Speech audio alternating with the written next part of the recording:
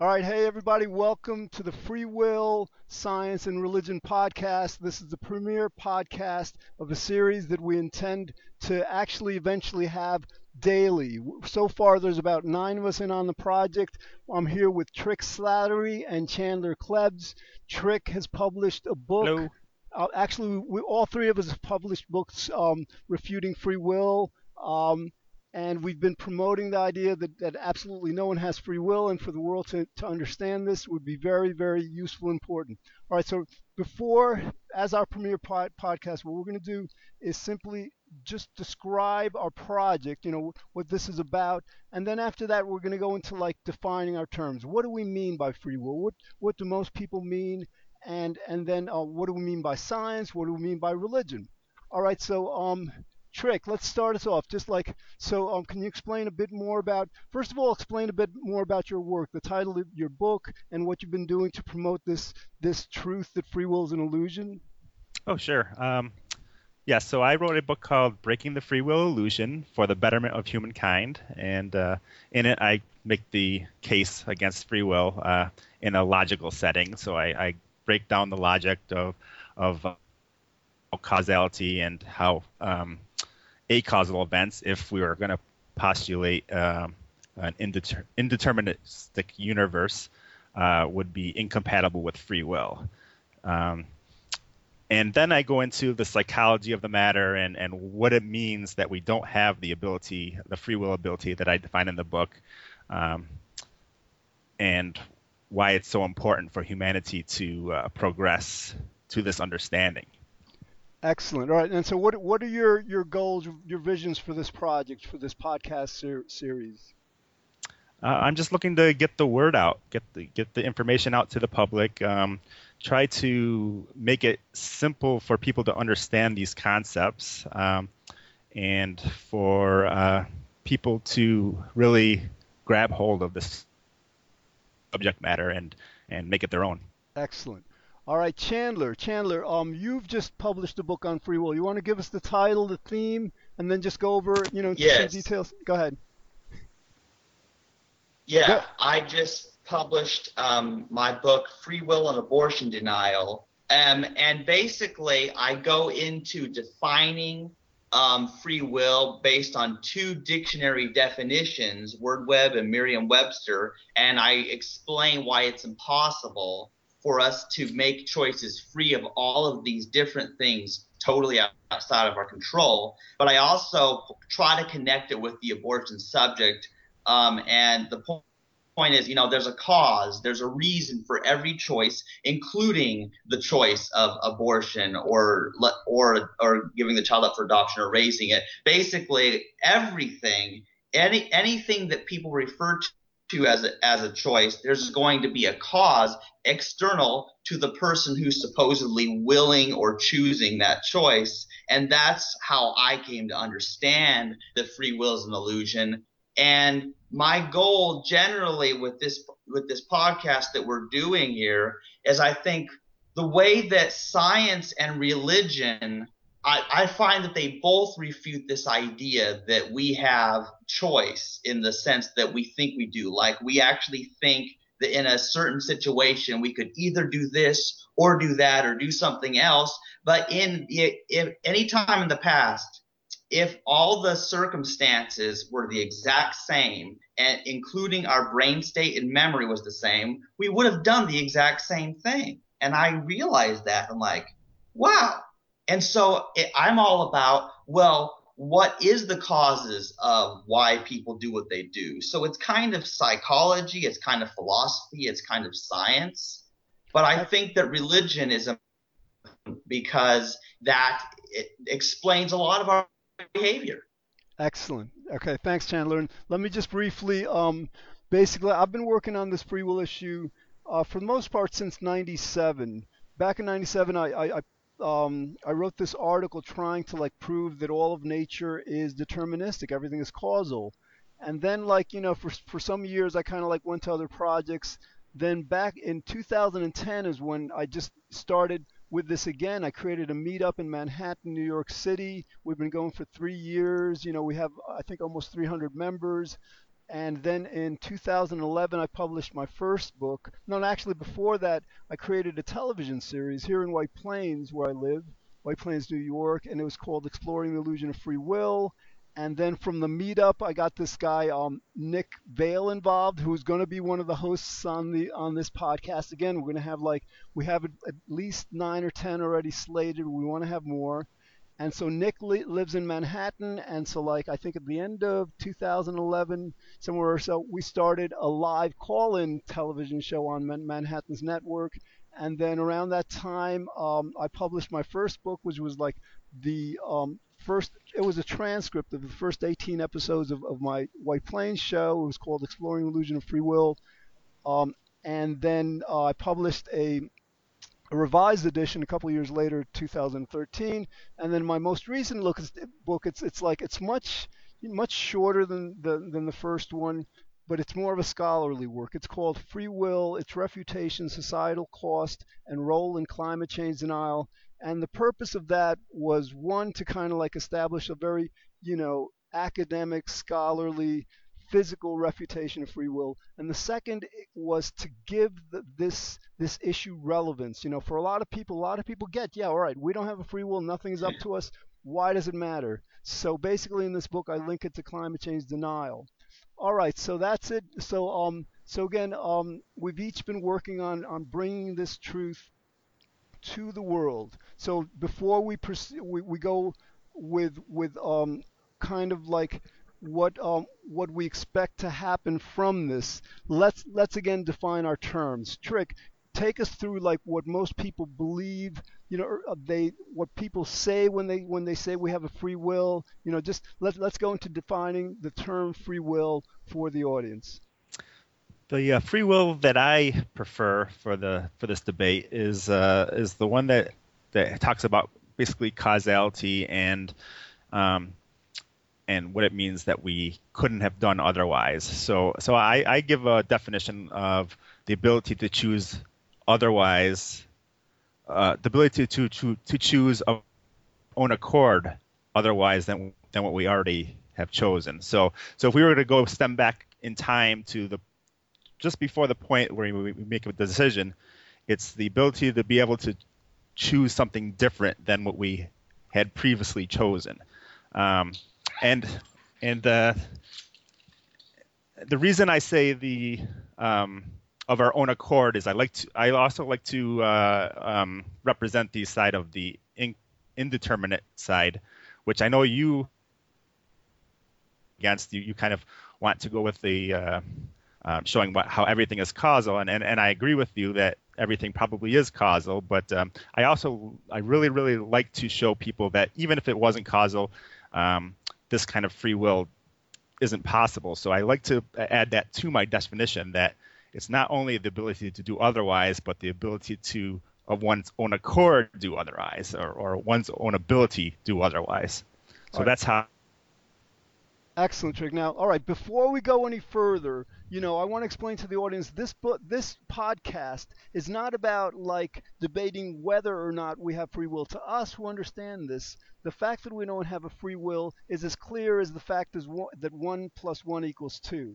Okay, and it's just we're going to eventually explore why even academics who've been studying this topic for sometimes decades don't get this. But before we go further, in order to not confuse the audience in a sense, Trick, explain to us why we could not have done otherwise. In other words, when we give definitions of free will, we want to immediately refute them so that we have a clear message to the audience. The reason we couldn't do otherwise, and in this scenario, I'm going to just assume that everything has a cause. When everything has a cause, the decision that you make is based on all these prior causes that lead to that decision, and the prior causes stem back in time to before you're even born. So it's something that's kind of out of our control, but at the same time, it's our thoughts and our decisions are part of that causal process that lead to the next decision that we make. But the fact of the matter is, whatever decision we make, we couldn't have chosen a different path. We couldn't have causally decided to choose chocolate ice cream when we've chosen vanilla, because the causes have led us up to that state of choosing vanilla ice cream. And to say that it could choose chocolate as well is to create a contradiction in causality. It's basically to say that a cause can lead to not or chocolate ice or vanilla ice cream, and at the same time lead to not vanilla ice cream. So that's what's called a contradiction in philosophy, and that contradiction is problematic. So as soon as we have contradictions, we have to kind of say, well, there's a problem there. We can't have that. So what's going on there? And what's going on there is the fact that one of them isn't really a viable option. Only the first option of the vanilla ice cream was ever viable. Even if we thought about the chocolate, the vanilla was the only thing we could have chosen due to the past causality. All right, excellent. So like now when you explain that, most of us who accept causality will understand that. How do you explain the impossibility of free will to people who say, well, perhaps not everything is caused? That's different, and I have a whole section of my book on what I call acausality, or uncaused events.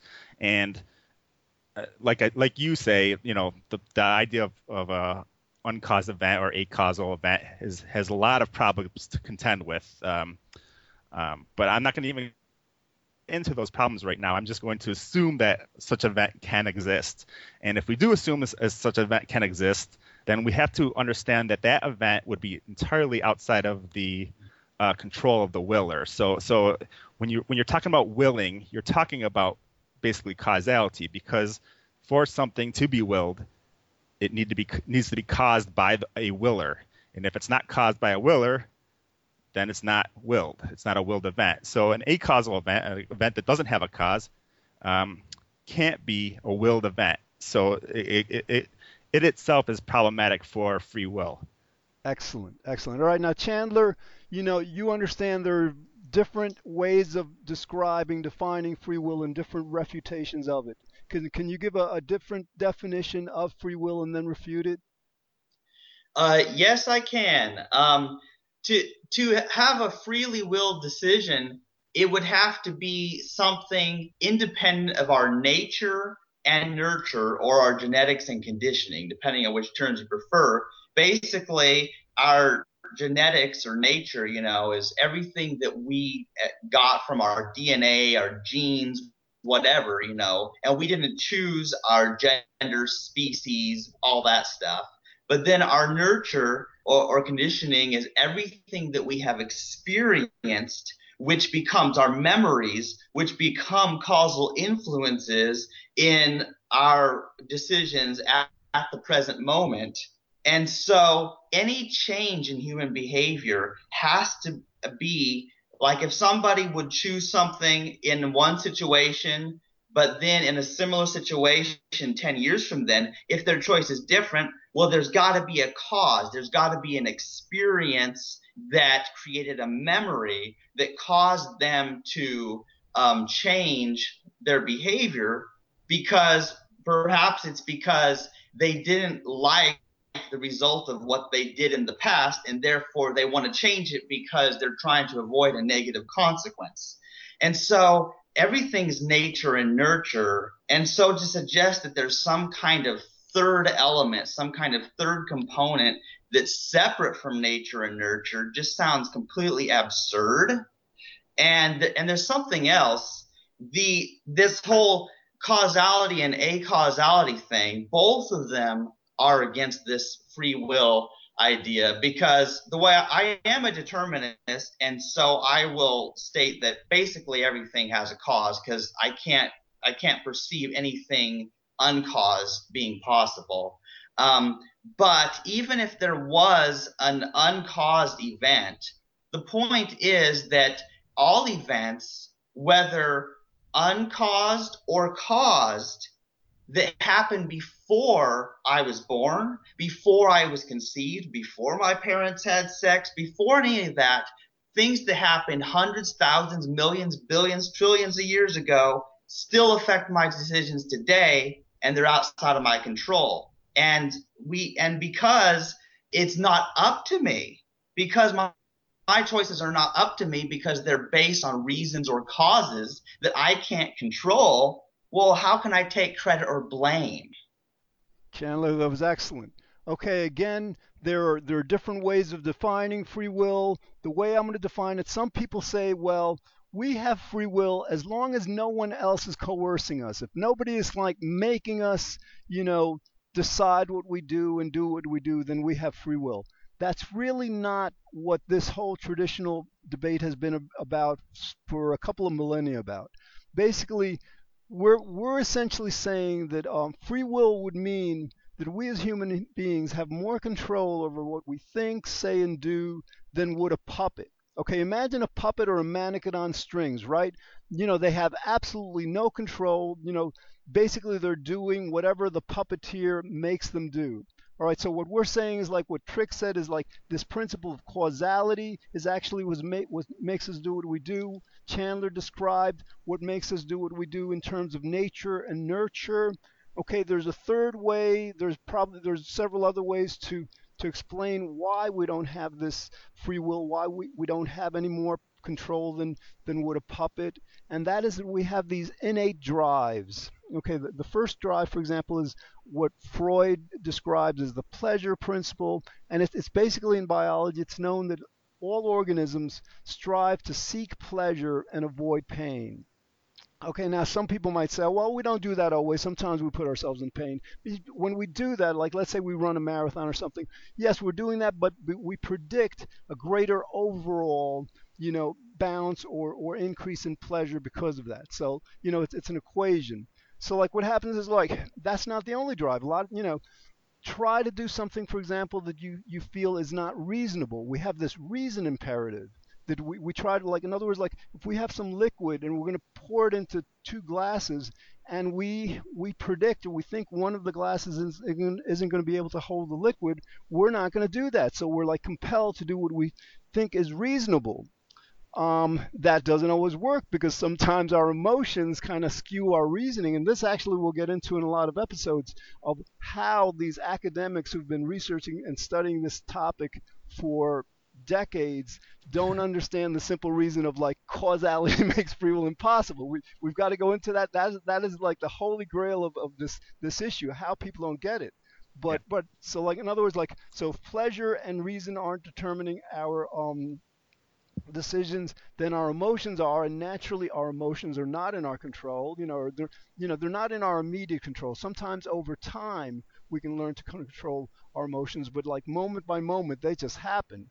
And the third major drive, I think, that makes free will impossible is that generally, this is something the Greeks understood, we generally have a goodness or a moral imperative. At the time we do anything, in hindsight, we might look back at it and think, well, oh, this was definitely wrong. But at the time we do anything, we're basically thinking we're doing the right thing. Now, this isn't as ironclad as the pleasure imperative and the reason imperative, but it kind of explains that we seek to do what we think is the right thing at any moment. So again, these are like three different ways of describing why we don't have a free will. All right, let's now go over like why is this important? Why should people care, whether we have a free will or not? Trick, start us off with this. Because it ties into these notions of blameworthiness, that people tend to project blameworthiness onto other people, or blameworthiness onto themselves, and these things inherently cause more problems than are helpful. So when I'm thinking about somebody in another country that's doing something that I would think is unethical, most people would look at that person and they wouldn't think about how that person really came to be, how they were indoctrinated in whatever they were indoctrinated in, how all these causal events of their environment and their genetics led to the state that they currently have that leads to them doing these things that another person would find unacceptable. But as soon as we recognize that they couldn't have done otherwise, that if we were in their shoes, we would have done the exact same thing, the notion of them being truly blameworthy in the sense of um, they should be punished or anything like that, we kind of have to reject those notions. We have to have more of a compassion for what's actually happening, the causal variables that are causing these situations to occur, and once that happens, we become more in tune with such, and we can kind of look past the fact, the idea that these people are blameworthy, and we can look towards the idea that they're these mechanisms that had to happen, and we can look to see what we can do to fix those problems, rather than look to say, yell or get angry or things like that. We just take more of a rational approach to the subject matter. Excellent. Okay, Chandler, what do you think are, why are we doing this show? Why is it important that the world get this fundamental nature of human will right?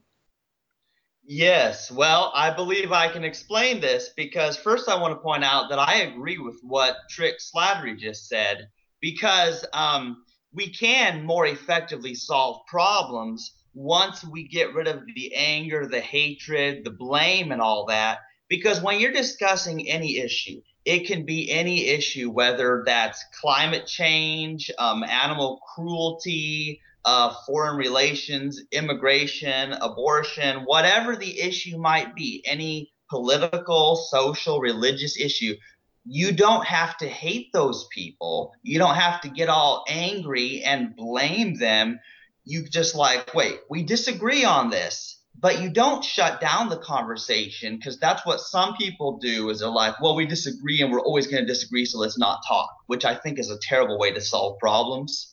So instead, it's like, okay, we disagree. Well, why do we disagree? There's got to be a cause for why you are on this side of this issue and think we should do this, and why I am on this side of this issue and think we should do this.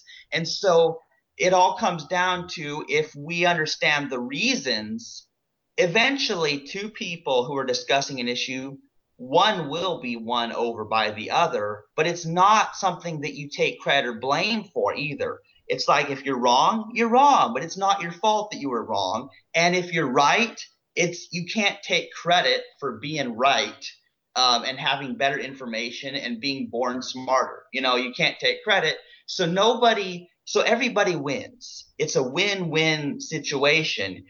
Both people win when they come to a conclusion that benefits society. Exactly. Okay, so again, like basically to the extent we believe in free will, when we have differences with others, as we, do on so many kinds of topics, we'll tend to blame others for what they think, and when we do things wrong, when other people do things wrong, we'll blame them or blame ourselves. So basically, like what all three of us are saying is that, like, to the extent we understand free will is an illusion, we're going to negotiate and navigate these differences with more intelligence, with more purpose. We're not going to be distracted by this blame. We're going to focus on the problem, and it's going to be a lot more civil. But all right, another reason why I think this topic is really important has to do with just fundamental truth. In other words, like our entire humanity, practically, is completely deluded about the fundamental nature of human behavior. I mean, for us to believe that things are up to us when absolutely nothing is, that's major. That affects that affects our whole world view. It's not just how we see others and ourselves; it's how we see reality. So Right. again, this is a very, very important topic relative to scientific truth. And we're going to be getting into other, for example, this affects the criminal justice system. This affects education. This affects, both our personal relations and our societal relations. This affects the world in ways that our world has not yet begun to understand. All right, we've got about 5 minutes left. So before we end, let's just briefly just go over some of the topics we're going to be covering in these upcoming podcasts, and then then this will be it for this first episode. So Trick, what would you like to talk about, like, in the future? Like, what kinds of themes are we going to be exploring? Oh, I think there's going to be a number of different themes, and there's going to be the free will debate itself, which will just cover the semantics and the why we don't have this free will ability, and then there'll be the implications of that free will, of not having the free will, which will cover the criminal system, like you said. It'll cover probably economics, politics. There's a whole slew of ideas that get based on the notion that people have free will, and as soon as we abandon that notion, we kind of have to drive to different ideas about all these different topics, philosophical topics, ethics. I'm writing my next book on ethics, secular ethics without free will, so I'm going to go there as well. But there's all these different topics that are basically have a base structure that needs this understanding that we don't have this free will that people think we do. Awesome. Okay, Chandler, what kind of themes do you want to be exploring over these next upcoming episodes? Well, I believe that we need to talk about the basic fact that people don't choose their religious belief. They believe what sounds reasonable to them, because there's the whole reason imperative, and there's the emotions that cloud it, and the pleasure principle and stuff you mentioned earlier. And so I came to a realization one day that changed my life ever since. I was looking at the anti-discrimination laws, how, to not be unfair and discriminating in employment about, race, religion, color, national origin, age, all of these things. And I started realizing, wait a minute, these are all the same. Because there was a time in my past when I thought that there was one item that was different, that religion was different, like that religion was a choice. Whereas I knew that your skin color or gender wasn't a choice. But what changed my life is when I realized, wait a minute, people don't freely choose their religion, and that's just as much forced and compelled as their skin color, species, and gender. And that just changed everything. And I realized, wait, I can't hate people for believing some religion that I don't like or don't believe myself. So it removes the hatred, which is far too common among, so-called militant atheists and that sort of thing. Chandler, that's such an excellent point. I mean, our religions, our major religions across the world need to be reformed. Basically, like, this belief in free will forms the foundation of the major religions, and it also, like, there's a lot of people who are afraid that after we die, we're going to go to this place that they call hell, that we're going to suffer eternally. That's a horrible belief for a person to fear, and churches and synagogues and mosques and all, inculcate in us this fear. And so to the extent we understand that we don't have free will, something like that would be so unfair as to be inconceivable. All right, we're running out of time. Basically, this is the Free Will, Science, and Religion podcast. Again, our goal, we're just ramping up. We're going to be premiering officially in early April. Right now, we're just going through some, pre-premiere podcasts to just, like, get a feel of what this is like and all. But once we begin, and actually even with these episodes are going on YouTube. They're going to be accessible through Internet Archive, and eventually all of our episodes are also going to be available through iTunes as podcasts. So we're going to also have a web presence, so where you can, like, write whatever questions you might want us to address. We'll have a forum for that where you can communicate with us. And ultimately, what we want to do, this may take us a while, but ultimately we want to have this be a live call-in podcast at, maybe one or a few times a week also. So again, this is getting started. It's very exciting. We're looking forward to just, being with you pretty much every day and to exploring. There's so much to explore about this topic. All right, guys, we've got about 30 seconds. Let's Trick, what do you want to, like, say to the audience at the end of this? Just think about the topic and try to try to assess if you really, really have the free will that you think you have. Excellent. Chandler? We hope that you understand how important the no free will topic truly is to the world. And if you don't, we don't blame you because you don't have a free will. All right. This is George Trick Chandler. We'll be back again next time with free will, science, and religion. Thanks for listening.